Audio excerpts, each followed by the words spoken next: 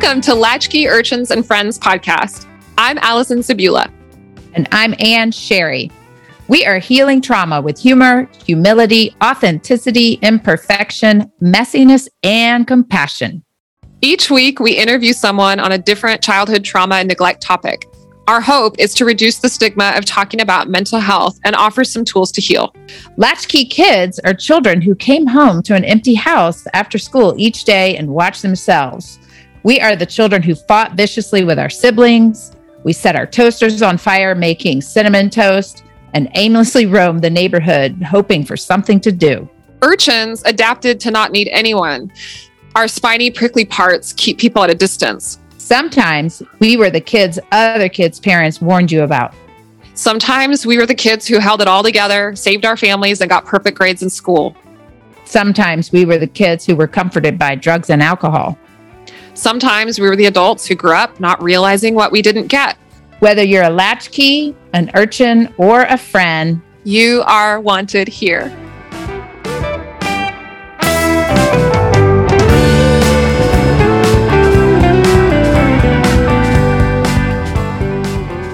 Hey, Ann, it's so good to see you after a couple weeks break. I know. I've missed you. Yeah, same. I know. It feels weird. Even though we text and stuff, but not seeing you is very strange. Yeah. Yes. Yeah. So what have you been reading or watching or listening to lately? Holy hell. In 2 weeks. One, I am reading a book about Nicaragua. We're going to Nicaragua, so I'm trying to read the history of that. So I always do that too. Yeah. I read a book about the place. I know. I was like, yeah, and really being reminded how effing awful the U.S. When they're wanting to when they have interests outside. Oh yeah. Yeah, it's insane. I kind of knew the history, but I was a little on the checked out side. But now that I'm actually reading it, I'm like, oh, that's what everybody was protesting. We suck. We really suck. Okay, so there's that. But the book that you had said, The Truth by Neil Strauss. Oh, I'm about 3/4 of the way through that. And the way that he realized how deeply the emotional incest with his mother is off the charts. And the fact that he's really just putting it out there, I'm like, she's going to be mad at you. And I'm like buying into mom's emotional incest, whatever. So that is a fascinating read. Isn't it amazing what we will do to avoid making our parents feel hypothetically avoid making them feel uncomfortable? Yes, completely. Well, and so that's leading me to reading Passionate Marriage by David Schnarf it was written in 1997.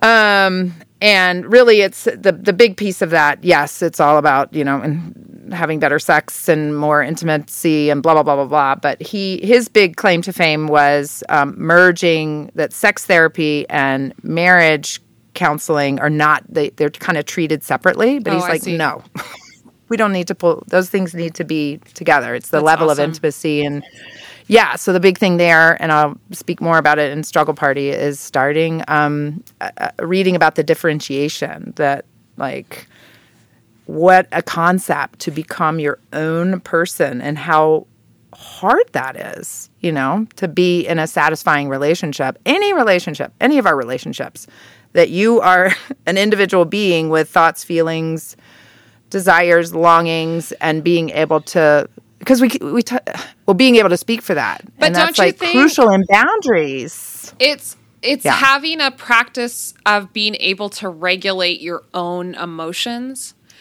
100%. That I think is the biggest part of differentiation. Not that I'm definitely not an expert on it. I still have a lot of work to do. But if you don't have a practice of being able to say, I'm feeling X, and I'm going to take a breath, I'm going to go for a run, I'm going to walk, I'm going to journal. If you don't have that practice of just regulating your own self, you're going to always count on your partner to regulate you. And guess what? Other people cannot do that for you because you're just going to be like really on a boat, like always, rocking back and forth. Exactly. There's no rudder. Yeah. Oh yeah, like they're not doing enough for me. But they're not doing enough. Right. Yeah. Right. They're not happy and I need you to be happy right now so I can be happy. Yeah. Yeah. Yes. So that too. And then what are we watching on TV? Jeez. We got back into Ozark. Do you watch Ozark? So violent. Yeah. No, I don't watch I don't watch violent shit like that. Why do I watch this? Oh, it's terribly violent. Yeah, but it's so good. So that's I think that's the TV that we're watching, right? Oh, I know. One more TV show, everybody. If these are HBO. We Own This City. Uh-huh. What's that one about? About Baltimore. It's about the police corruption in Baltimore. It is insane. Ooh, I mean, we know this, but they are doing it is phenomenal. It's so well done. Although it seems super dark. Like just depressing. Super dark and super important what was happening, and they really depth into it. Like just the layers and layers and layers of how corruption gets passed on and how it's sanctioned and how it's okay and how they try to root it out. But there's only 3 episodes out right now, but it's a total trigger warning, especially for the people that experienced it, or minority populations that have been devastated by police corruption. And but it's phenomenally well done. So sounds really good. That's me over the last 2 weeks. Yes. I just remembered that we have an important piece of business to share with everyone, which is that we're going to switch. We're going to now make our podcast every other week. And we have been hearing from listeners like, we miss you. We want your podcast back. So sorry if it's disappointing news for people who love our weekly episodes. Yes. But we just need to add a little space in for other. Yes. I'll get to that in the struggle party. But these will now be every other week. So, okay, so I have been reading, or I just finished the book Burnout, and I did notice that I kind of get exhausted of that term burnout. So even though I noticed that this book existed, I was like, I'm just so tired of talking about burnout. But then I was listening to Glennon Doyle's podcast, the We Can Do Hard Things, because she interviews Liz Gilbert.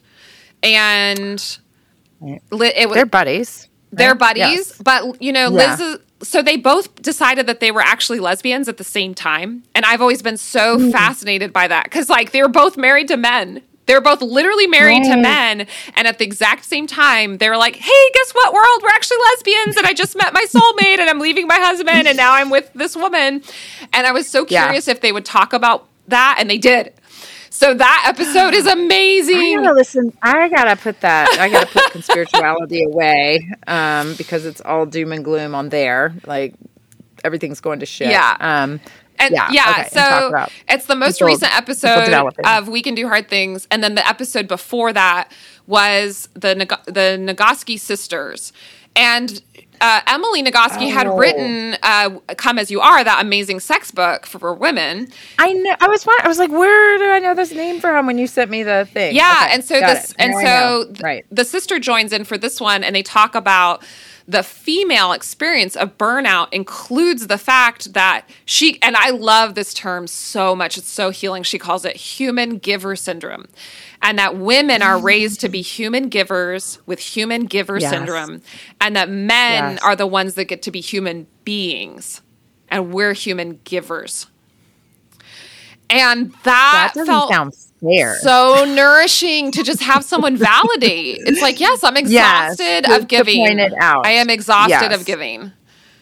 Mm-hmm. Mm-hmm. And as we've said on this podcast, even say I exhaust myself too with personal development sometimes. Do you know? Like I got to give. I got to what is just forever. There's I don't know, somehow it's clicking, but I don't know if I can speak it, but just this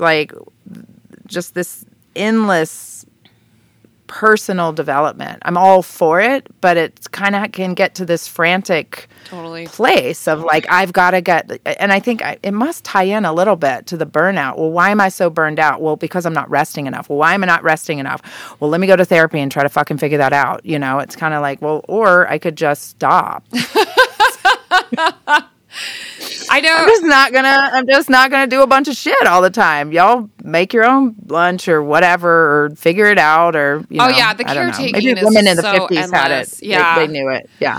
Yeah. But last weekend I did some play. I made I cut out like stock paper, and made. We played on the same time. We sent each other our stuff. Yeah. Yay. So we're doing it. Yeah. We put the development aside, and we just played, and we made art. Yeah. That was, I loved it. You were like, I made an art. I was like, I made an art too. I think we were doing it at the same time. Yay. Yeah. So breaks in the podcast are good for us. They are good for us. We play. Yeah. Yeah. So Burnout, check that book out. It's actually amazing. Even if you're tired of hearing about burnout, this is a fresh take. It's a very fresh take. Okay. It's the take I needed. Yeah. To be like, I'm not making this up. It's almost like society is gaslighting us, you know? Oh, about totally. The fact that we have to do all the emotional labor for all the genders at all times. It's like, yeah, of course you're burned out. That's exhausting. You know, and they're telling us to like lean in. And the legacy. Yes. It's like, I don't want to lean in. Let me lean out of this one. Okay. Yeah. You take it. Somebody else pick up. And then what I'm watching is the Kanye documentary. I didn't think I was going to love it as much as I do. I think it's on Netflix. But basically, even before, or like as he was starting to like decide that he was on this path to get famous, he had the foresight to ask someone to like make a documentary about his life. So you're seeing it from the very beginning, like amazing footage. And wow. I thought as soon as I saw him, he's on the spectrum, and I Googled it and the internet agrees. And so that was just fascinating to me because he just has this like single pointed focus that I don't know. I've never had that in my life, you know, but then he's not very good socially, and he kind of avoids eye contact, and he's, you know, so I'm like, okay, he has like a very unique mind. He has a neurodivergent mind that has enabled him to make some of the most beautiful music and really do this very unique thing at that time in the hip hop world that I think only his mind could do. But then like, you know, he is someone who's really battling mental health issues right now and really like struggling and has really hurt a lot of people. So, you know, like lately he's like been threatening his ex-wife and her new partner, and that, you know, that stuff is very troubling. Yeah. And just seeing like, just seeing his early days and kind of putting those pieces together of how did he get here? How did he become so famous, but also so challenged, you know, and he has bipolar. It's so good. So check out the Kanye documentary.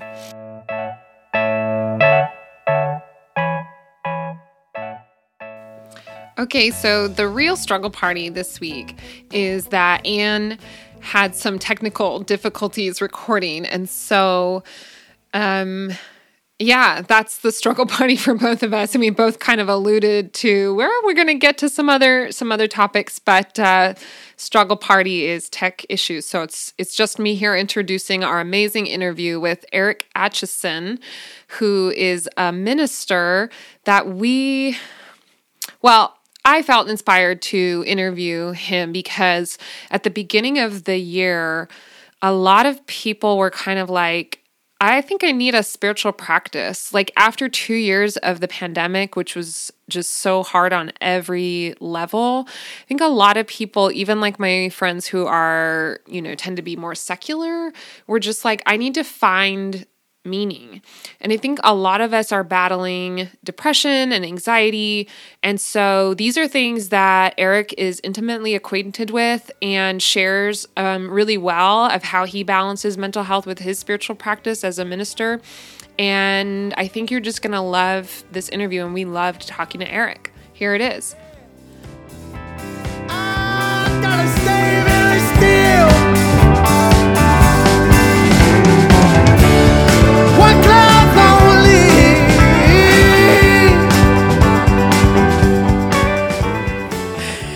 Okay, so today Anne and I are here with Eric Atcheson. Welcome, Hi, Eric. Thanks for having me. Yeah. So Reverend Dr. Eric Atcheson is an ordained pastor in the Christian Church Disciples of Christ. And that's how I know Eric. We were both going to it was like a loosely affiliated Disciples of Christ congregation in Berkeley, right? The Tapestry Ministries, and the author of 2 books, Oregon Trail Theology, The Frontier Millennial Christians Face, and How We're Ready. That's was published in 2018, and On Earth as It Is in Heaven, a faith-based toolkit for economic justice, published in 2020. And he's a parish minister by training who's dedicated himself through his preaching, speaking, and writing to his calling as a prophetic and pastoral voice rooted in the scriptures. And we will include a link to his longer bio in the show notes. But Eric, you're from Kansas, right? And so we were just commenting, he's got his Ted Lasso shirt on. And you said the fictional character Ted Lasso is from your hometown. Tell us more about that. Well, and went to your high school or your elementary school, right? Yeah. So, and that's because Jason Sudeikis, the actor who plays Ted Lasso, is also from my hometown. So is Paul Rudd and Eric Stonestreet, Rodney Peete, the NFL quarterback, and Janelle Monáe. What? Has Kansas what is City your hometown? Overland Park, Kansas. What? I don't even. Yeah. How did all these people? What's going on? What's going on in Kansas? So Jason Sudeikis and I went to the same elementary school. Obviously, not at the same time. And when he made when Ted Lasso went from being sort of just that viral commercial to a full-blown TV show, he decided to make Ted Lasso from Kansas, and so he coached the Wichita State football team, which is where I was born. I was born in Wichita, and there's a reference in one of the early episodes to a life lesson that Ted Lasso learns on the mean playgrounds of Brookridge Elementary School, which I found hysterical because Brookridge Elementary School was like 3 years of my life of just nothing but tetherball and Foursquare on the playground. Oh, that's my childhood. So I'm like imagining the lessons that Ted Lasso would have learned playing tetherball and Foursquare. And I'm wearing my Ted Lasso shirt. Mean at tetherball. If you were you were with me, tetherball, there was some lessons for sure. Oh, Foursquare. Foursquare was a blood sport. We 100%. 100%. When you were in the zone and you were in the one square, you would just get people out and you just shout next. Yep. Yeah. Cutthroat. Yeah, I was rough. Yeah. So we're super stoked to have you join our podcast, and I've known Eric since 2008, and I'm super excited to kind of ask you about some very millennial predicaments in terms of economic. I'm outnumbered here. I'm a Gen X, so yeah. I hate this. That's okay. Yes, you can. I can still participate. Okay. Yeah. Yes, we didn't get participation trophies. Well, yes, okay, like you guys did. Really? Yeah, we had to earn it. I know. Yeah. So, what happened was kind of, at the start of this year, I had a number of friends reach out to me and say, I think I need a spiritual practice. Just because of how hard 2021 was and 2020 with the pandemic. I mean, my mental health I wouldn't say it's never been worse, because it was bad. It's been bad. Your bar is real low. Yeah. It's real low. Yeah, it's real low. It's lower than all. Yeah. And but I'm definitely feeling challenged. I know that a lot of my friends are too, and I know that a lot of our listeners are too. And I love Eric's spiritual practice is so deeply rooted in social justice that I just felt like it would just be great to have you join us today, Eric, and help us sort through some of these topics. So, but first. And you want to ask him our first question? Yes. What do you identify as a latchkey kid, an urchin, or a friend? A friend? Definitely a latchkey kid. And It's every person. Even where I was like, Eric is so grounded. Eric is surely Eric was not a latchkey kid. It's every... My parents are high-powered attorneys. My dad's now actually a judge, and my mom owns her own law firm in Kansas City. Wow. And before becoming a judge, my dad was an attorney with the Boilermakers labor union for most of my childhood. And my mom is a civil rights and defense attorney and was always chasing down like the next big thing for someone who is in jail for being wrongfully convicted for crimes they had never committed. And that was a huge part of her practice for me growing up. And so I had a very uncommon childhood, like not just the latchkey portion, but the conversations around the dinner table, learning about the finer points of habeas corpus and constitutional law and forensic science was a very uncommon childhood. And but before you get to the dinner table, I get home from school, and if it's not a day that I have like basketball or soccer, I was a full on latchkey kid. I'd walk home and I'd have Nickelodeon on between 3:30 and 4 or 6 o'clock. And I was talking about that at church yesterday, actually, for Easter, because when Gilbert Gottfried passed away last week, in his honor, I watched the "Are You Afraid of the Dark" episode that he stars in with, of all people, Ryan Gosling. Really? Yeah. And "Are You Afraid of the..." We'll link to that in the show notes. And "Are You Afraid of the Dark" was like one of those quintessential, like, early 90s latchkey kid television shows. That was like my favorite show. I don't know that show. I was already out, whatever, driving around. Yeah, that show wasn't for you. Yeah.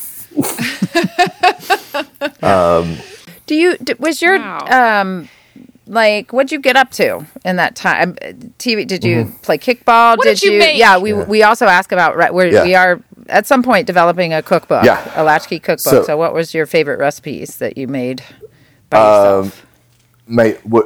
Grilled cheese toasties. Grilled cheese toasties. I'd take a bagel or some bread and maybe spray some of that like bright yellow mustard. Ham.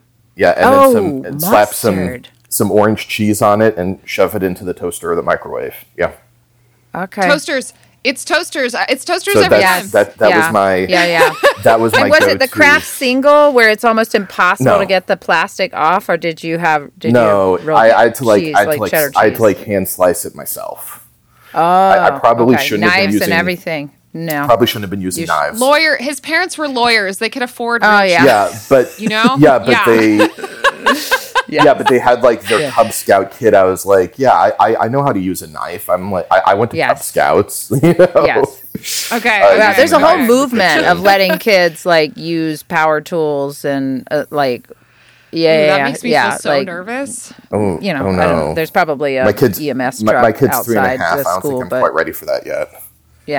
You can use the play power tools. Do you, Eric? I'm so curious. Did you? Was the table talk of all the finer points of habeas corpus, and was that satisfying, or did you sometimes? I don't know if it was balanced out with just talking about like so and so did some dumb stuff at school, or did once I started doing dumb stuff at school, yes. Once I started doing dumb stuff at school, yes, that did get balanced out. I learned a lot about race in the criminal justice system as a kid. That I'm sure very few of my peers, unless they were of color, would have also learned. And I was too young at the time to kind of put all those pieces together. I really needed to be an adult to understand why my parents did what they did. And I think that was a big difference. It was as a kid, I could see pieces of it, but I didn't fully grasp why the work that my parents did was so important. I had to be older and more mature to really understand the depth of that. That is rough. I mean, it's sort of like, I don't, there's no end of injustices. And I wonder, sometimes getting into this work and, but that being able to balance it out with joy and pleasure as well. It's a hard, I think that's some of what spiritual practices are about, that that's a heavy world that you were exposed to early. Well, truthfully, I consider it impressive that my parents have kept with those careers without burning out. Yeah. No doubt. Yeah. And are still what do they do? Do do they have good practices or good, joyful? How do they not burn out? Honestly. Tell us. Yes. What is the secret? We need this in every household. On here next. Yeah, you should have had them on instead of me. Yeah. Can you call them? Let's dial them in. I know. What are their names, Eric? Gordon and Cheryl. They would be Gordon and Cheryl. Yeah. Call them up. Yes. I'm sure they'd be more than happy. With my dad, I know it was always food. His dad, my grandfather, is a retired professional chef, and all of the men in my family cook. That's a thing. It took me a while to get the gene. I eventually did. But I think for my dad, he has to live in his head, for so much of his work life, and being able to create, sort of those meals with his hands, and to, he takes a lot of pride in that cooking. And he and I would also purposefully take time out for, to enjoy outings together, soccer games, basketball games, where I wouldn't talk about school, he wouldn't talk about work. It was just being present in that nice time together. When I look back on it now, it's oh yeah, that I can see why that was important. I think my mom, as she puts it, is a big fan of taking care of yourself. And she raised my sister and me in the church, and that's always been a really integral part of her taking care of herself, has been her faith. My dad, on the other hand, I call him a CEO. He's a Christmas and Easter only attendee. If we get him to church, I've actually never heard that. If we get him to church on those 2 days, he's as good. He's good. He's got his goal. Yeah. My grandparents, as we're recording this, Easter just happened, and my grandparents, they always go to church every Sunday, but they were joking that the pastor said that, it's nice to see I haven't seen some of you since Christmas. Yes. You usually have to get some sort of dig in. Yeah. And that's not really my thing as a pastor, because I think of okay, I only watch the Super Bowl. I don't have pro football players lecturing me on why I'm not tuning in every Sunday. Yeah. But my first Christmas as a made pastor, on the receiving line after the Christmas Eve service, I did have someone shake my hand and say, "See you at Easter, Pastor." And I said, "You know what? Points for honesty.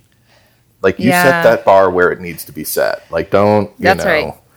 Don't set your, yeah. I love that. Yeah. So feelings though in childhood, how did feelings happen? I definitely had, in sort of full disclosure, I live with a couple of mental illness diagnoses, and those really did come to the forefront in childhood in a way that sort of was pretty deleterious to my health for a while, for several years, and it took my parents some work to really get me into treatment. And it took some time to figure out what treatment I most needed. And so there were a few years of my life that I look back on and, I think what might have been, but I've mostly made my peace with sort of the, with that, because if you're a former gifted kid, then you're also a kid with unfulfilled potential. That just comes with the job description. We did a whole episode on that. It's called I Saved My Family, and all I got was this participation trophy about millennial kids, those of us born in the 80s, being raised with such high expectations. Yeah. Yes. And we had none. We talk about those GATE programs, gifted and talented education, and and you can do anything. You can be anything. Yeah. And my theory about that is because we are the echo of the baby boom. Like, we're the kids of the baby boomers. Yes. And maybe some very young Gen Xers might also be. If you were born in the late 70s, you might be a kid of boomers. But it was really the kids of the 80s that were sort of the echo of the boomers. And the boomers really did, we're that generation that grew up in what is, that idyllic Leave It to Beaver nostalgia. That of course it wasn't like that, but like that's sort of the image that, for better or probably mostly for worse, got carried over through the decades. And so wanting that sort of that particular narrow brand of individual personal prosperity. Really. Right. And so I think that was a big contributor, because I struggled to make sense as a kid, or I guess I should say as a teenager, sort of coming of age, how I could see so many parents of my peers personally want the very best for their kids, but then, for instance, support a war in which their kid's generation was going to have to go and fight and die, like trying to make sense of that. And it was really... Did you? Did you make sense of it? No, like it was it was like an existential, like it was a breaking of covenant.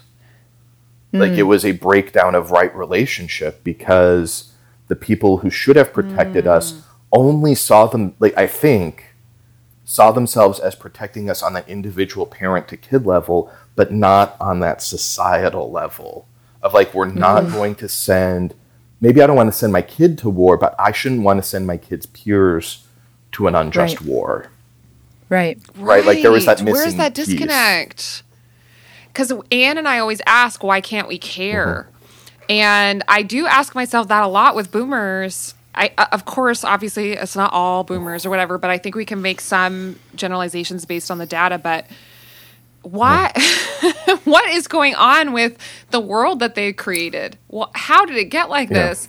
With wage and income and wealth disparities, the wars. And I tried to answer that question a little bit with my first book, because Oregon Trail theology is sort of two things. First, it's sort of a love letter to the older millennial generation, and I should say, if I wrote the book today, as opposed to writing it 5 years ago, I would have revised my definition of the Oregon Trail generation to include a couple of years of those younger Gen Xers, because I do believe there is more overlap than I think I was probably giving credit for at the time. Like that is something I would go back and redo. But it was that was sort of the first part, or the first real aspect of it, was just like, we were raised with these impossible expectations. It's okay that we have withdrawn from some of those expectations and the relationships around them. But the second part was like, okay, well, how did we get there to begin with? And trying to understand within the church, like the antipathy that is only growing. Like it's only going from millennials younger to Gen Z, who have even sort of, I think, a lower view of the church than millennials do. Is how did we get here where our elders wanted us to take this inheritance, but not really. They still want to hold on to it, but at the same time, we don't really want that inheritance. Yeah. Right. And so it's kind of trying to answer that question. Like, we don't want the church that we're being given. Right. And so it's... What is the church we're being given? In a couple sentences. I joke that it's a Cold War relic in two ways. One way is that it, again, sort of affirms that 1950s Leave It to Beaver aesthetic that, again, I think has been... nuclear family. Yeah, that has been glamorized in ways that are deeply unhealthy. But secondly, it's a Cold War relic where in a lot of ways the church resembles a sort of centrally planned economy, where like people in a small cadre, whether it's a church board or something similar, says, okay, here's the jobs we need filled, and you're going to fill them, even if it's maybe not what's best for the church to move forward, and even if it doesn't really fit your gifts. We're not interested in creating roles that fit your gifts. We're interested in making you fit the role. And so conformity got rewarded above excellence. Ooh. And we are being told to be excellent. Like Bill and Ted, be excellent to each other. But with those high hopes, we had to choose between sort of living into our gifts or accepting the roles that were being prescribed to us that we could not be fully, truly excellent in. And we would never fill those expectations because those roles weren't ours. And so we were forced into that choice. And millennials, by and large, are increasingly saying, and again, Gen Z behind us are saying, we'll go be excellent. We'll be excellent elsewhere. Wow. Outside the church, you mean? Outside the traditional brick and mortar church. And that's not to say that there's not a faith component to people's lives anymore. Like, that's not what's happening. Unaffiliated does not automatically equal atheist. It can. Right. It absolutely can, but it doesn't have to. And so, because it feels like, is the trend that people are becoming less like millennials, I guess, less church going, right? Is that the trend? Less. Yeah. It's expensive to keep up a church too. Yes. And of those who are church going, they may not be at church every single Sunday without fail. It's especially as millennials increasingly have children or don't, because economically it hasn't really been ideal for us to be having kids. But for those of us who do, there are added,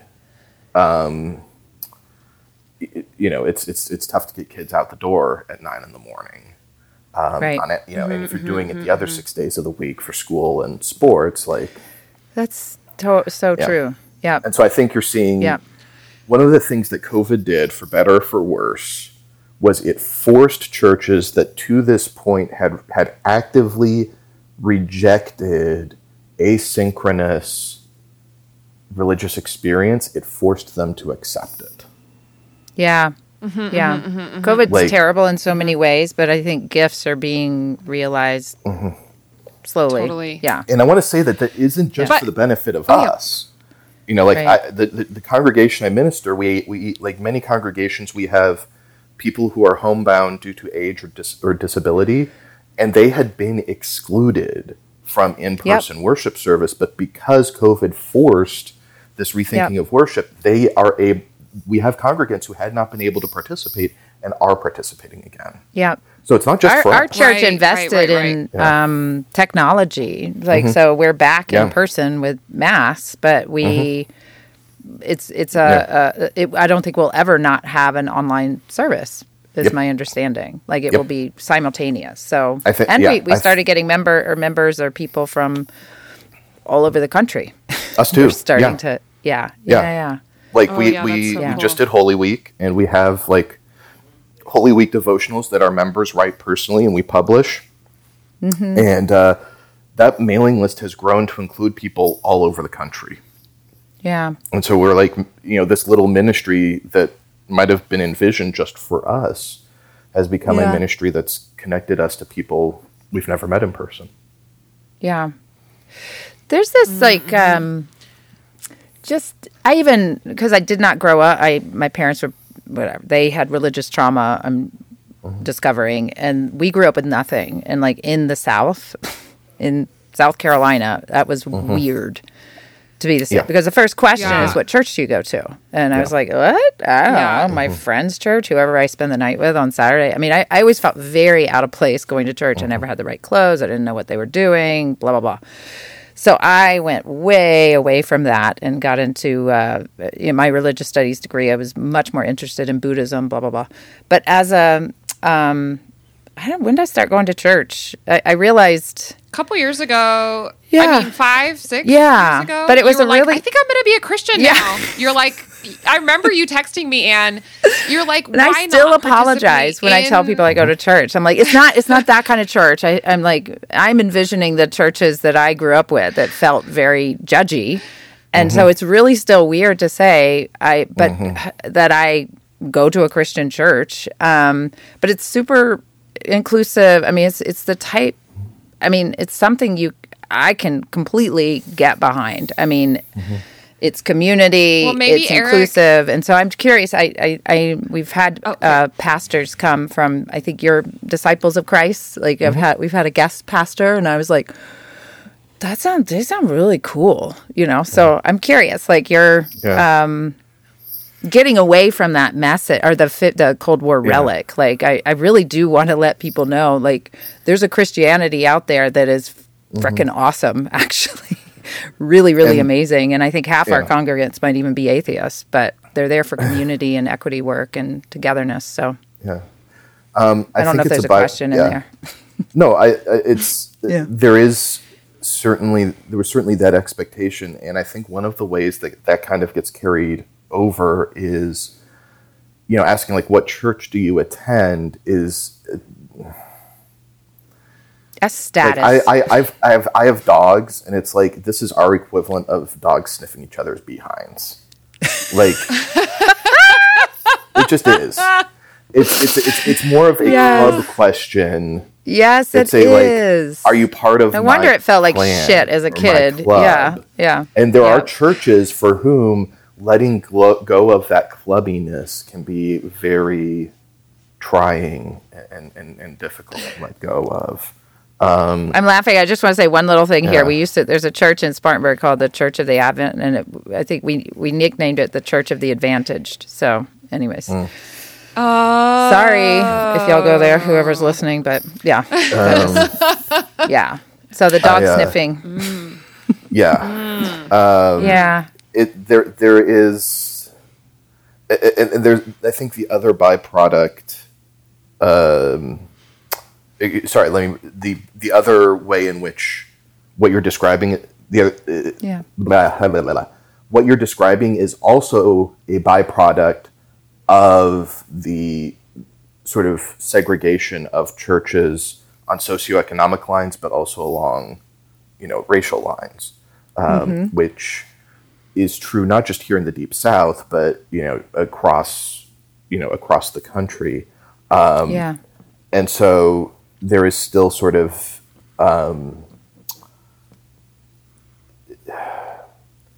there's a racial component to that question that I've found very difficult to escape.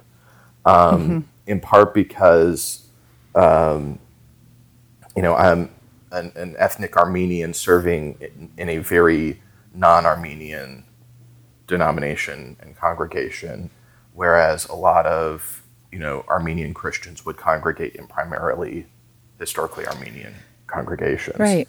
And so it's there are additional layers of explanation that can go into a question that's so simple and so rote, but that is meant to communicate a whole lot of expectation. Right. Yeah. That's, something I haven't ever been able to really square and never got good answers from prosperity type Christians is like, how do you square it? Like, I don't know the Bible. The prosperity stuff? Yeah, but like Jesus was super poor. He's turning tables over, and like the meek shall inherit the earth. A couple of quotes that, like the last come first. I was like, how do y'all do what? Joel Osteen, explain yourself. Like, what the frick? I've never, I'm like, it's so blatant hypocrisy. It's so confusing because it's like, whatever. What What I tell people is that my respect for prosperity theology knows no bounds, in that it could expand infinitely in any direction and never reach a single thing. Yeah. So that that's how little respect I have for it. It could expand as much as possible, and it would never actually reach anything. Yep. Yeah. Got it. To me, that's a very prosperity way of describing it, because prosperity is all about that expansion and that growth. Right. And what I'm saying is, it never actually reaches anything. Yeah. I love it. Yeah. But it is still, that's very cult-like. Prosperity Christianity feels like a cult. It's very American. Yeah. It's very American. Yes, exactly. It's very American. Exactly. Of it. Well, America's a cult.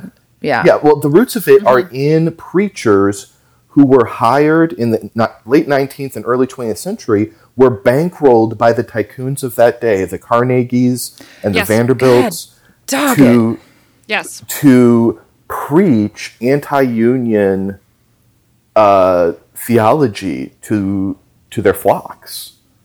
And so that's where you got sort of the merging of American Christianity and individual prosperity. The individualism was already there. America was always, let me say, historically, white America was always fiercely individualistic. But then you had the merging of sort of morality and prosperity. That has a very specific historical root. And it was, and it's in sort of the bankrolling of the church by people who had very specific interests in keeping people from seeing themselves as too much of a community. Yes. Yeah. Yeah. And that's the exact thing that has drawn me. So screw you, tycoons. I grew up with nothing. And it is this toxic individualism that finally led me, oh, okay, I'll go. That's the only place that I saw. One, sort of asking around, who are the liberal churches, So I didn't know anything. I was like, United Church of Christ. I was like, oh, do they have to put Christ in the name? It just sounded like super, whatever, too Christian for me. But it was the only place, that was doing the work and the Christianity. That's where my equity stuff really deepened. I was like, oh, you have to do it in community. You cannot go it alone. You're not going to make any... You don't get anywhere. You will burn yourself out, So, I think one of the things that's really important that's happening now, and I see it, I've seen it in the last 2 years of living in Birmingham, and in my wife's work with, with congregations and synagogues and mosques across Alabama, is that it is entirely possible to have a deep, profound faith in the saving power of Jesus Christ, and at the same time be in full partnership with non-Christians towards a common liberation, anti-oppression ends. Yes. And so absolutely. I see the and that's increasingly how I see my faith, where can it be deep but not be where the depth can maybe be more important than the breadth, right? I think Christianity, and especially, again, that historically white European Christianity, has valued breadth at the expense of depth. Where if we can get someone to recite the sinner's prayer or get them baptized, it's good, especially if there's some advantage to it for us. Right. When we've forgotten sort of the verticality of how deep can we go within ourselves, and really value that over, how many people we've gotten to start thinking like us. Yeah. Right. I mean, that was it. It was So it was the going deep. It was therapeutic work that, then I realized I was like, I did a lot of therapy solo, in and up, and then I was like, I gotta be in community, so it was really the depth work and that was the community that was here in Nashville, and that led me to it. But that was kind of first. And I think when you talk about what does a spiritual life look like right now, that's a huge part of that, is the connective tissue. And that's a huge Yes. difference from self-care, which isn't to say that self-care isn't important, Sure. but that spirituality is intrinsically meant to be connective. Yeah. It's meant to deepen your connection to yourself, your connection to creation, your connection to the creator of that creation, and your connection to everyone else around you. So I would argue that spirituality is fundamentally connective in a way that, taking a bubble bath just isn't. I'm not dissing bubble baths, but that... Totally! I'm not dissing bubble baths, but that, like, when you talk about... Is this a spiritual practice for me? That's one of the first questions is it connective? And the second I would say is, like, is it freeing? And that's, I think, a huge difference that I've had to learn as a result of the pandemic. This is one way in which I've progressed in my faith. Is I used to understand spiritual exercises as more about restoration rather than liberation. Like, do spiritual exercises fill me up? And sure, that's important, but it's incomplete. Because if I'm not living freely in a state of liberation, if having been ransomed by God, then I'm never going to be fully restored. I'm always going to be missing some component to who I am. And so is your spiritual life something that is setting you free as well as restoring you?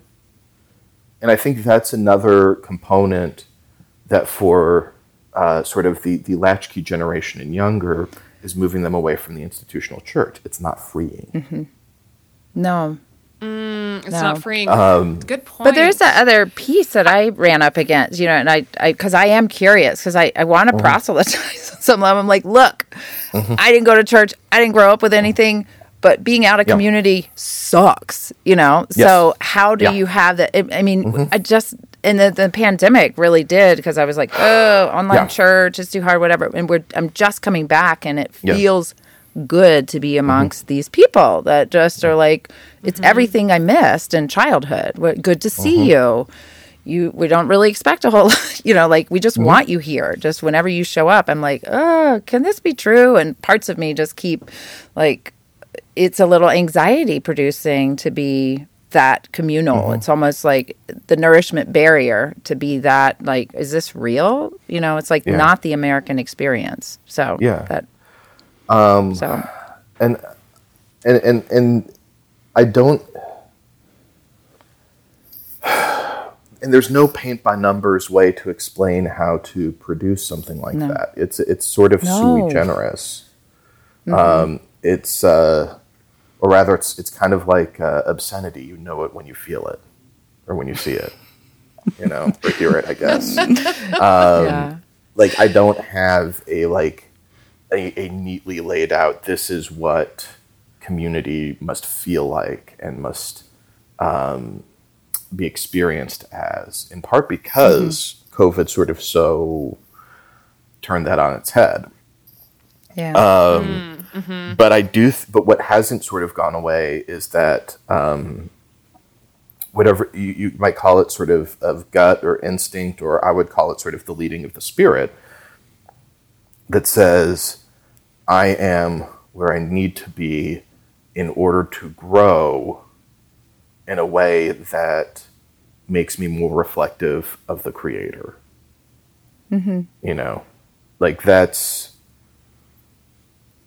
and I think that's something that for me really has been tough during the pandemic, is I'm having to keep asking myself, am I, as a minister leading a congregation, in a new city, in a new region, am I where I need to be to grow alongside this new place? Like, you grow.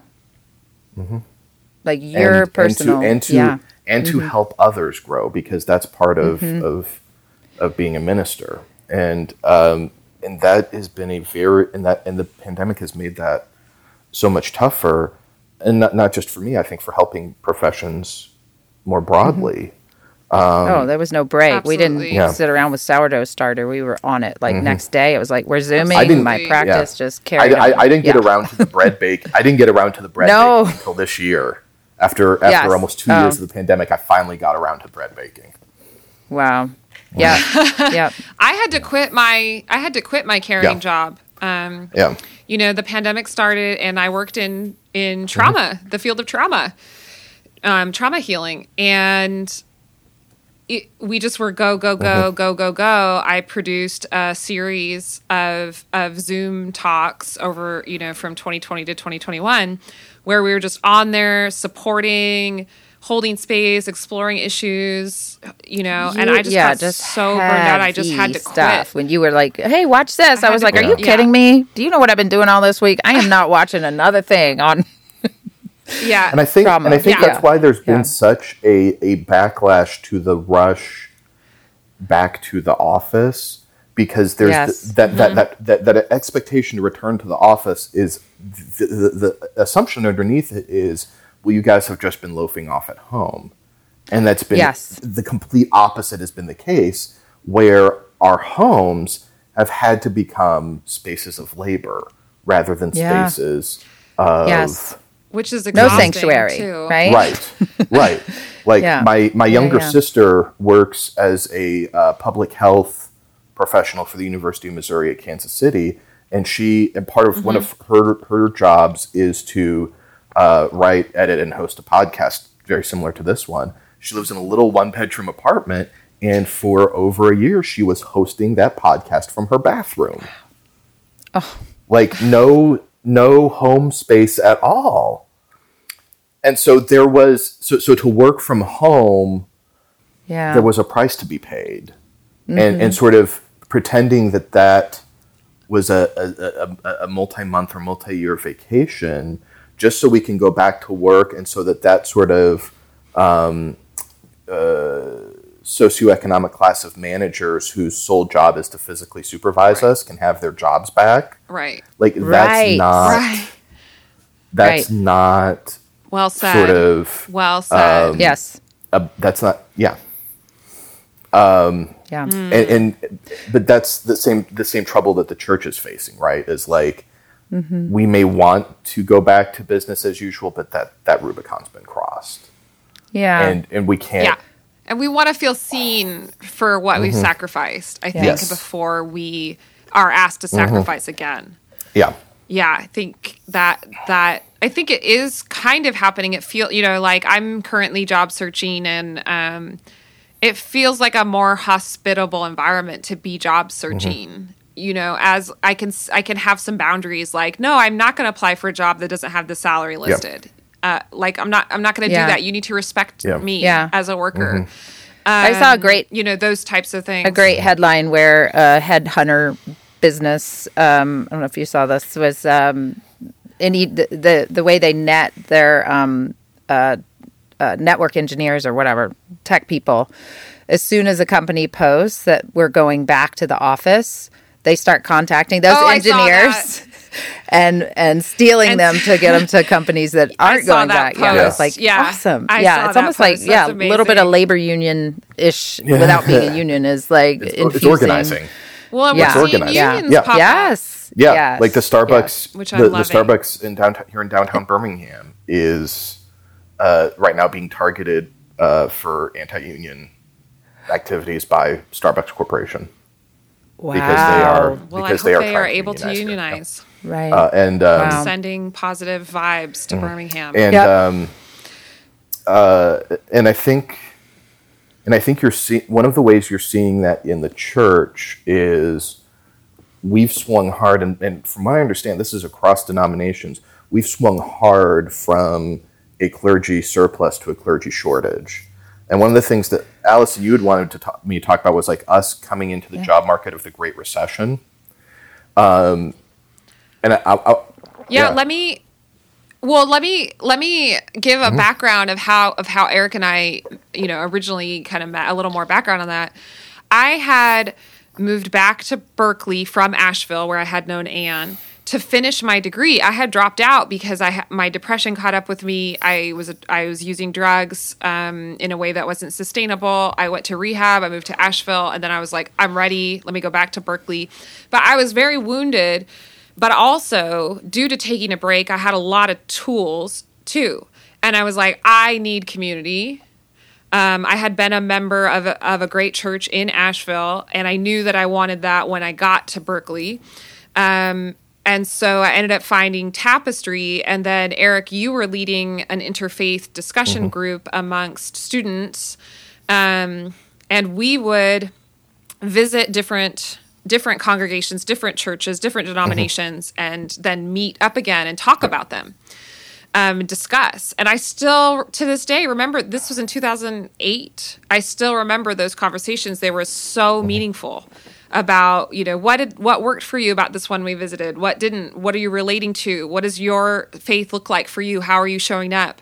And then, and I just think it was such an important mental health tool for me to come back and say, now I want to succeed in my life. I'm not doing the drugs anymore. I need to take care of my mental health. And the way that I'm going to do that is by showing up in a spiritual community and actually engaging, actually looking people in the eye and talking about what my faith looks like in practice, and listening when people tell me. But 2008, 2009, and so it's a group of us young folks, I graduated from my undergrad in 2009. It took me 3 years to get a full-time job that didn't even have benefits. Yeah. So, if you could. And I remember some of those. If you could fix that, Eric, as well, yeah. Like if you could just fix that for us, thank you, how is the church gonna? How is Christianity gonna fix that? Where are they gonna stop taking? And what does that look like? Well, we were just talking about prosperity theology. Yes. So, no, I'm kidding. Yeah. So, and I graduated from seminary a couple years later in 2011. I was profoundly fortunate to get my first call in a matter of months. I had classmates waiting a year or more for their first congregations. Well, your sermons are good. Look. Thank you. They're good. Okay. But one of the things that sort of the Great Recession kind of punished people who were just starting careers, because it also punished the people who were hoping to conclude their careers. So it was the housing was sort of a fundamental component to that Great Recession, right. And a paid-for house is supposed to be part of that American dream of being able to retire with a paid-for house. But if your house has suddenly lost a ton of value, and you were hoping to cash in on that to retire, well, you've got to keep working. And and that's for clergy who own houses. Many do not, because we've had to live in parsonages. And so you had, at least in my field, a whole lot of clergy putting off their retirements. And so you had this surplus of clergy, and I imagine was probably true for a lot of other fields, because not only were people putting off retirements, but people weren't hiring. Yep. And so it was a huge sort of double whammy, and you ended up with people graduating into the workforce needing a year or years plural to find full-time jobs, and often those jobs were, with lousy pay or lousy benefits. And the problem that kind of lingered was, it sort of destroyed our sort of ability to save for retirement, because that's what every financial advisor says, to start as young as possible. We couldn't. But it created a decade of this mentality of employers having all of the leverage to dictate all of the terms. I hate that. And once that changed, because this is a very different recession that we've had as a result of COVID, and it's going to impact Gen Z just like the Great Recession impacted millennials. Like, I think you're going to see economic fallout for Gen Z, but and one of the reasons for that is because a lot of employers haven't accepted that this is a different moment, than 2010 or 2011 or 2012 was, and they don't have all of the leverage, but they're still trying to. Right. And so that's why you still see postings without salary information or with awful salary information or, or trying to, especially in the nonprofit world, or expecting, I'm like, full work from an office that, of course, is, if there were another Omicron-like surge, would just devastate the entire office. Right. Like, so there's still that level of, I don't know if you want to call it denial or just a desire to retain status. But again, to me, that is very similar to the church of, we want to retain the status of doing things the way we had done them because that had benefited us. Yeah. But that's not the world we live in anymore. And you can't you can't force that world into being. And so I don't know exactly how that's gonna fall out. But I do think, for us coming of age in the Great Recession and then sort of experiencing this economic, I don't know what you call it. I know there was a really sharp downturn in just across the board, not just housing. So I don't know what you would call it. I went to God school, not economic school, but but as devastating. What I'm trying to say is, as devastating as the Great Recession was, I don't know for how long we're going to be measuring the fallout of this. Yeah. Of the current moment. Like, it's going to, like, I think... I mean, do you see upsides that are emerging? Like, I'm noticing, I have a Gen Z kid.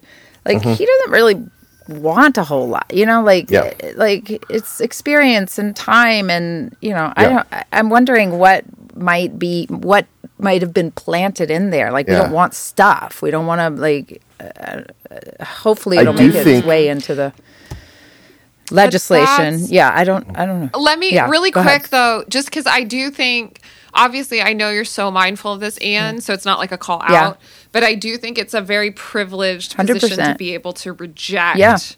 Like, you have to already have access to the American dream to reject 100%. And I think for the majority of Americans, you can call me out too, by the way. I like that. Yeah. Oh no, because I know you didn't mean it that way. Yeah. Do you know what I mean? Yeah. I'm just saying that I think it is like easy for the August cherries of the world to say, oh, I don't need, I don't. But for like the way I grew up was in. We didn't have anything. We didn't have any money. My parents struggled to have employment in some years, and I grew up in a very poor neighborhood, and the American dream meant safety for me and my family. I have to do the thing I'm being told to do so I can finally stop feeling stress and unsafe every day of my life. And I think that's probably where the majority of Americans are. Yeah. So I think, first of all, we're talking about a redefinition of the American dream over generations, right? Yeah. So, like, our parents' generations, like, if they had work, they, like, ground themselves into the dirt, like, working so much, but they didn't always, in order to try to achieve that level of security or safety. And, a lot of that could come about through... through any number of things. Here in Alabama, the irony is that we're sort of hugely dependent on federal grant money for infrastructure and other projects. And the dream could look like being able to get one of those jobs. But the flip side of that dream is, like, for instance, we're trying to build a highway between Mobile and Tuscaloosa that's going to displace a lot of people who are overwhelmingly black and impoverished because that's through Alabama's Black Belt. And so is the American dream sort of this new gleaming highway, or is it being able to keep your home? Right. I have seen I don't know if you know about this in Oakland, Eric, but my brother was just telling me that they're planning or they're trying to plan, or it may have just gotten approved to take the 980 out. The 980 highway was put there specifically to separate the Black community in West Oakland from the predominantly white community over on the other side near Lake Merritt. And so my brother said that they're planning to take the highway out and stop this, this historical racial division that had at the time displaced predominantly African American families from their homes. Yeah. So I want to say there is some hope. Can we get out of our cars too? Can we invest in public transportation? Seriously, just more lanes, and I don't know what. Anyways, I'm hoping that some of that starts to get reimagined. Yeah, right. But so if you talk about the American dream as a progression of our infrastructure and sort of technological capacity as a country, which I think was a big part of the American dream of sort of the interstate highway system and sort of all of the building and growth of the 50s and 60s. Well, what's the flip side of that is, who's displaced, whose land was it, and who is it for to begin with? Right. And yes. People don't want to think about that. But that's a really good foundational question. So the American dream ponder. Has to get redefined, not just across generational lines, but I think along ethnic and racial lines and socioeconomic lines. My family fleeing a genocide in the First World War, my great-grandmother arrived in San Francisco, California in 1919, and California, because it had those influx of Armenian refugees, immediately began passing redlining laws where Armenians weren't allowed to buy houses in certain neighborhoods and couldn't occupy certain professions. 5 years later, the United States banned Armenians from immigrating to the U.S. at all for almost 30 years. That law stayed on the books for almost 30 years. And so what does the American dream look like? My family was able to be safe here and secure here. So that part of the dream was realized. But full acceptance, that took a lot longer. And we're still working towards it. It took until the Kardashians took over America. I will not answer for that. All right. If this is the gotcha, part Americans. Of the interview, I am. Yeah. We're done. Yeah. I'm just being funny. So there are different components to the American dream that do change over time and do change based on your social location. Absolutely. I guess I wanted to make sure that we get to a little bit about what your spiritual practice means to you or looks like for you, and what that could look like for someone who's wanting to start one or come back to one, and maybe end there, and then we have the feelings game. Okay. To play at the end. So just so you know, that's coming up. Start digging down deep. Spiritual practice, Eric. What is it? So, what does it look like to you these days? So what could it look like for others? So let's put. I want to postulate this first, which is that even before COVID, but especially COVID, one of the ways that sort of the pandemic poured gasoline on the fire was the way in which we have to allocate our time. Like having to work from home did that, having to juggle. If you're a parent and you didn't have childcare, like that impacted it, school closures, all of that. So across the board, let's postulate that. How do you carve aside time for a spiritual discipline to begin with? Because, if you look at if you show me your day planner, I'll tell you what your highest priorities are. And that may be by choice or necessity, but they are our highest priorities. So how do you carve away that time? And I'll give one example that is super mundane, but ended up making a huge difference for me. We just finished the church season of Lent. A few years ago for Lent, I gave up eating lunch out. No going out for a sandwich or a burger, gave that up. And over the course of the last few years, I've noticed I've went from going out to pick up a sandwich or a burger to packing my lunch 80 or 90% of the time, which means I'm not driving out to go somewhere and I'm spending less money. I'm contributing less gasoline emissions into the environment, but I also have more time. Yeah. And so how do I use that time? And for me, I've chosen to sort of use it in a number of different ways. Some of it could simply be personal education or trying to keep up a habit of reading for pleasure. It could be trying to take sort of being more active midday. My congregation, my church has like a walking trail that they built kind of around the entire campus that's really very beautiful. And it could be something as simple as me watching videos of my silly little kid. Like whatever it is that's going to set me free from the demands of that morning and set me up to be able to meet the demands of that afternoon. But I had to create that time. Yeah. And so that thing that I gave up for Lent. So that's, again, sort of setting me free from having to sort of do a second commute for a meal. So again, something that seems super mundane, but it has this domino effect of creating time. The other resource that we sort of need is, for lack of a better term, presence. Like, am I able to sort of be able to tune out everything else? And again, I think the pandemic really made that tough. The answer is no. No, the pandemic made that tough. If you're like me and Allison and you live with mental illness, that makes it tough, you know? Yeah. Right. Very tough.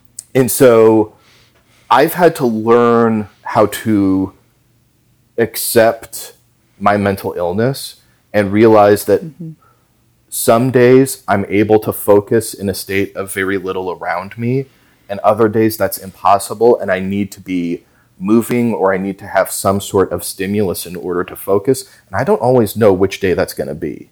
Like if I'm going to wake up and be able to focus with nothing around me, or if I need to have something to root me and anchor me. Like honestly, it changes from day to day. It's infuriating not to be able to plan the days that your mental illness is going to take over. I know, right? Well, I just want to pause for 1 second and like recognize how incredible it is to be talking about faith, spirituality, and mental health and mental illness in the same breath. Yes. Thank you for holding that space, Eric, because this is where the conversation needs to be, and it's incredible to hear you talk about it and normalize that, and I just want to say thank you. I mean, like coming from Kansas, which is, it's not the deep South, but it is the Bible Belt, and, growing up even in the 90s, there was still some of that stigma around, as a person of faith, seeking psychological or psychiatric treatment. Absolutely. But the thing is, like, and what is fundamentally flawed about biblical counseling, for lack of a better term, is that my mental illness isn't a demon to be exorcised. It is a state of being to, for lack of a better term, to live as fully as possible in. Like I can't get rid of depression. I can't send it into a herd of pigs and send the pigs jumping off a cliff. Like I am not Jesus. I cannot do that. I cannot do that with my anxiety. Is that in the Bible? Yeah, that's Mark 5, the Gerasene demoniac. Okay. Yeah, he sends a demon into a herd of pigs. And so I like that visual though. I do like that. So but it's not resignation. Like I'm not resigning myself to letting the illness take over. Right? It's that acceptance level, I guess, of grief or of processing. I accept that I have this mental illness diagnosis. How do I build something for myself, acknowledging that this exists? Yes, and I can't tell, and I can't tell you what that looks like for you, because what I'm saying is it looks different for me every day. Some days I need the external stimulus of a devotion or music or something to anchor me. Other times I can't handle it and I need nothing at all. Right. There's no prescription. People are looking for prescriptions. What are the steps? Yeah. Give me the steps so I don't feel all this. Yeah. Right. And so, but this is a prescription. Go ahead, Anne. Sorry. Well, it's just that, I mean, this in and of itself of like meet yourself where you are. could be a person's spiritual practice. Like that feels very loving, and and like maybe that's all you can do today. Yeah, is just to meet yourself exactly where you are. Yeah, like that's really beautiful. And I think that's like I would say like you said it much better than I. Like you found words that I was sort of reaching blindly for, which was like, or I want to say blindly, unknowingly for, which was that like spiritual practice needs to be built on sort of an awareness of your own needs. Yeah. And I think that's tough because, tough because we are told in commercials and advertisements and by our peers what our needs are supposed to be. That's right. But that may not be what your need is. Mm-hmm. And it is hard to know. Yeah. I just still always joke. I've brought it up on this podcast before about that book, The Adult Children's Guide to What's Normal. Yeah. And it has like a list of like, if you grew up in a dysfunctional family, here's a list of what non-dysfunctional families, like actual functional families, like here's a list of what's normal in those families. And I was like, finally, someone told me. Yeah. Completely. But like, if that's your normal, if that's like, if that was what you were conditioned on, especially in formative years or for a long period of time, like it's, I see the same thing, and my colleagues see the same things in congregations that are not functional. Is like if you've been a part of that family system for so long, your sense of what is normal becomes so skewed, or so. Absolutely, absolutely. It's a little like I don't know. Allison, did you grow up with Dare? Did they ever give you like the drug goggles? Like, here's what the world looks like to you when you are. No, we didn't have drug goggles. So they had us try those on, like these goggles of like, here's what the world looks like to you when you're intoxicated. And it was pretty profound, because it's like it was like you're still in your surroundings, but it's so warped that it's tough to recognize. Yes, that's exactly what it's like growing up with a dysfunctional family. Thank you for that. It's like having the drug goggles on. and there are any number of things that can kind of influence or impact our outlook like that. So we actually lost Anne for a minute. Her power has gone out.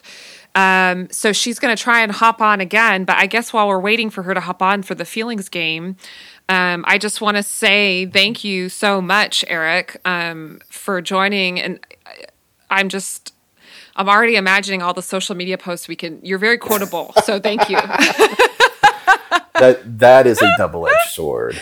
But thank you. I know, but it's like you have to play the game. Yeah. Like that's like when I'm in my worst depressive moments, I'm like, pick a game and play it. Which is why I love like your kind of Oregon Trail, theology, because it's like we can't just change the reality that we're living in. So I'm always like, what do you want to play today? Do you want to play some capitalism? Yeah. Like, are you going to play, some ministry, or are you going to play, some focus on yourself, like what, so that you can then do the ministry? Like, are you going to play, a much less satisfying version of yourself, and every day we wake up and with those choices we make, we choose what game, not only what game we're going to play, but we have to. Yeah. I'm going to have to play some capitalism soon because I got bills to pay. I quit my job, 6 weeks ago, and it's been fun, but we're on a treadmill that we have to just keep, we have to it's keep a hamster going. Wheel, and we're the hamster. Yes, hamster wheel. So speaking of wheels, feelingswheel.com, the way we play it is that like my finger will just go around and you'll say stop. And when I get to a feeling, you'll get a feeling and you'll just share a time recently that you felt that feeling and what it feels like in the body. Okay. So go ahead and just say stop whenever. Okay, stop. Okay, so the feeling that you got is apathetic. When did I recently feel apathetic? So this is a good one. So we talked we started by talking about our adventures in home buying, and our house we knew was going to be a work in progress, and it would need a bunch of repairs, and we were ready to do them. One of them was new windows, and after many months of waiting, we finally got our contractor finally got back to us and said the tradespeople finally came back with the windows. And I mean, like, this was like 4 or 5 months. And by that point, it had been so long that was like, I don't care. Put them in whenever, put them in however, just get them in. Okay. But the consequence of that was that meant that it was a sermon writing day for me. And so I'm trying to like sit here and write while buzzsaws are going off in the background. Oh, it's sort of my own apathy in not planning this out led to a pretty interesting sensory experience. But hey, we have new windows now. Got it. So. When you think of what apathy feels like in your body, what does it feel like?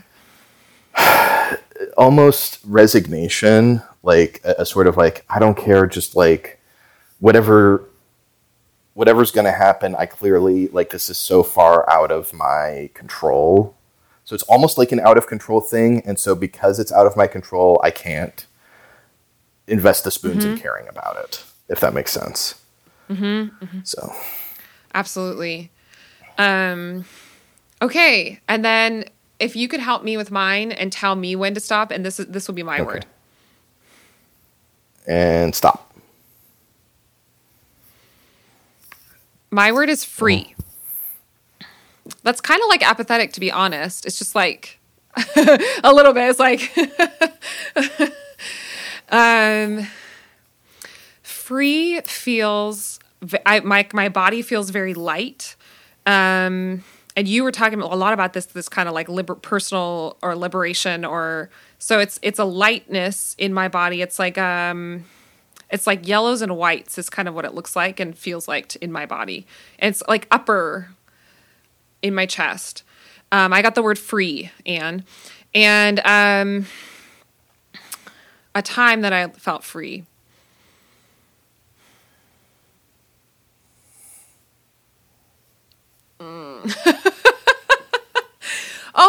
I went to Bryce Canyon recently, and I would just wake up and think, like, where am I going to go trail running today? And just go wherever I felt like it and just started running. And that's when I felt free a time recently. I went there a couple of weeks ago. So I know Eric has to run and Anne's having technical difficulties. So unfortunately, we're not going to get a feeling game from Anne, which she's loving. But Eric, thank you so much for playing the game and for inspiring us with all of your wisdom. Thank you so much. Thank you so much for 100%. having me on and for the conversation. Like, this hour and a half flew by, and then all of a sudden I had to tell Allison, oh no, I actually need to go. Yeah. So go get the millennials and the Gen Zers. I just we need to be in community. Absolutely. We can't do this alone. Whatever we're trying to do here, Amen. It's essential. So whatever that looks like. Thank you so much, Eric. Thank you so much, y'all. Bye, Eric. Thank you. Okay, Anne, yours is working again. I wanted to let Eric go, but you're going to do a feeling. Okay, so tell me when to stop. All right. Okay, I'm really planning the stop. Bitter.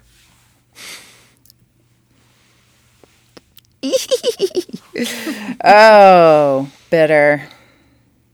Bitter. That's what I'm familiar with. I think I noticed you. Did you say that you did it in your body first and then talked about it? I did. Is that what did I see order of operations there? Okay, let me think. Bitter. I'm going to do that too, because sometimes I start thinking the feeling first. So I want the feeling of bitterness when I got that. It's almost like in my chest, it went very sharp. Like I can sense like just right in the middle, and there's all this just like lots of sharp sensations going across the chest, like coming out. Like it's like it's very get away from me is the sense of it, or yeah, it doesn't feel great. But when have I felt bitter? Oh, when do I not feel? This is always that one. When do I not? These are more baseline feelings. I would say over this last week, which was spring break, and we did at August Demand, we did a staycation, which we were like, yeah, sounds good. We'll just hang around here. Again, that unstructured time, just stretching out what to do with a kid all day. So it was really up and down. Like I sensed that I really wanted a lot of my own time, because I've set my new office up and I just wanted to come down here and play. And I wasn't getting, like, either unable to ask or we couldn't plan for it. But like there was a lot of bitterness over this last week of like, why did we have a kid so late? Why am I married? Being single would be so much easier. I could just do what I want to do. Yep. So I kind of lived in a state of like, ick. Yeah. Like, and then from there, not being able to like, let's go on a hike. I know, I had to really pull in the strategies of moving my body is always better. So yes. I got to the pool, got to the Y. Always, that is one thing that always works. And lots of my bitter parts are like, no, you deserve more time. They're really a tough voice in there. So yeah, I was planning a divorce and putting my kid up for adoption this last week. Nice. So bitterness. Thank you, Anne. Bitterness. You're welcome. So yeah, it's fun times. It was a great vacation. Yeah. All right. Well, it was so great having Eric on. Oh my gosh. I am absolutely just wonderful. Like, yeah, it's like traveling, doing this podcast. We get to travel. We do. And meet people. That was just wonderful. Feeling very nourished. Yes. Spiritually. Big time. So, all right. See you next time. Okay. Bye.